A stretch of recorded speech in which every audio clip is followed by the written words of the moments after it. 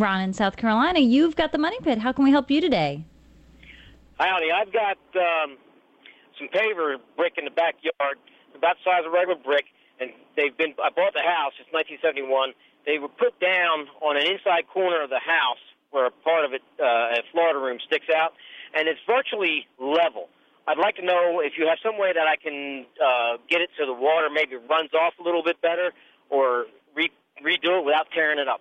No, you're not going to change the pitch of this, but is the water collecting there?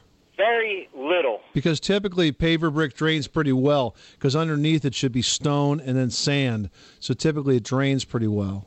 So I would really need to take one up and see just exactly what's under there to make sure. Yeah, and that's not a hard thing to do. But frankly, Ron, if you want to change the pitch, you've got to change the whole base, and it's probably not going to be worth it.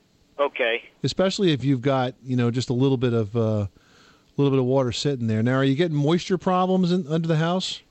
Detected a little bit when I bought the house, but at that time. There were some other issues that were taken care of. Right. Well, if you're trying to deal with water infiltration problems into the house, let's put this more expensive, more difficult problem to fix, which is the repitching of the patio at the end of the list. There are easier things that you can do. You want to make sure that you have gutters that are clean and free flowing. You want to make sure the downspouts are 4 to 6 feet away from the house. You want to make sure the rest of the soil slopes away. If you do all of that and do it well and do it perfectly, you can probably stand to have the patio, hold a little bit of water against the house.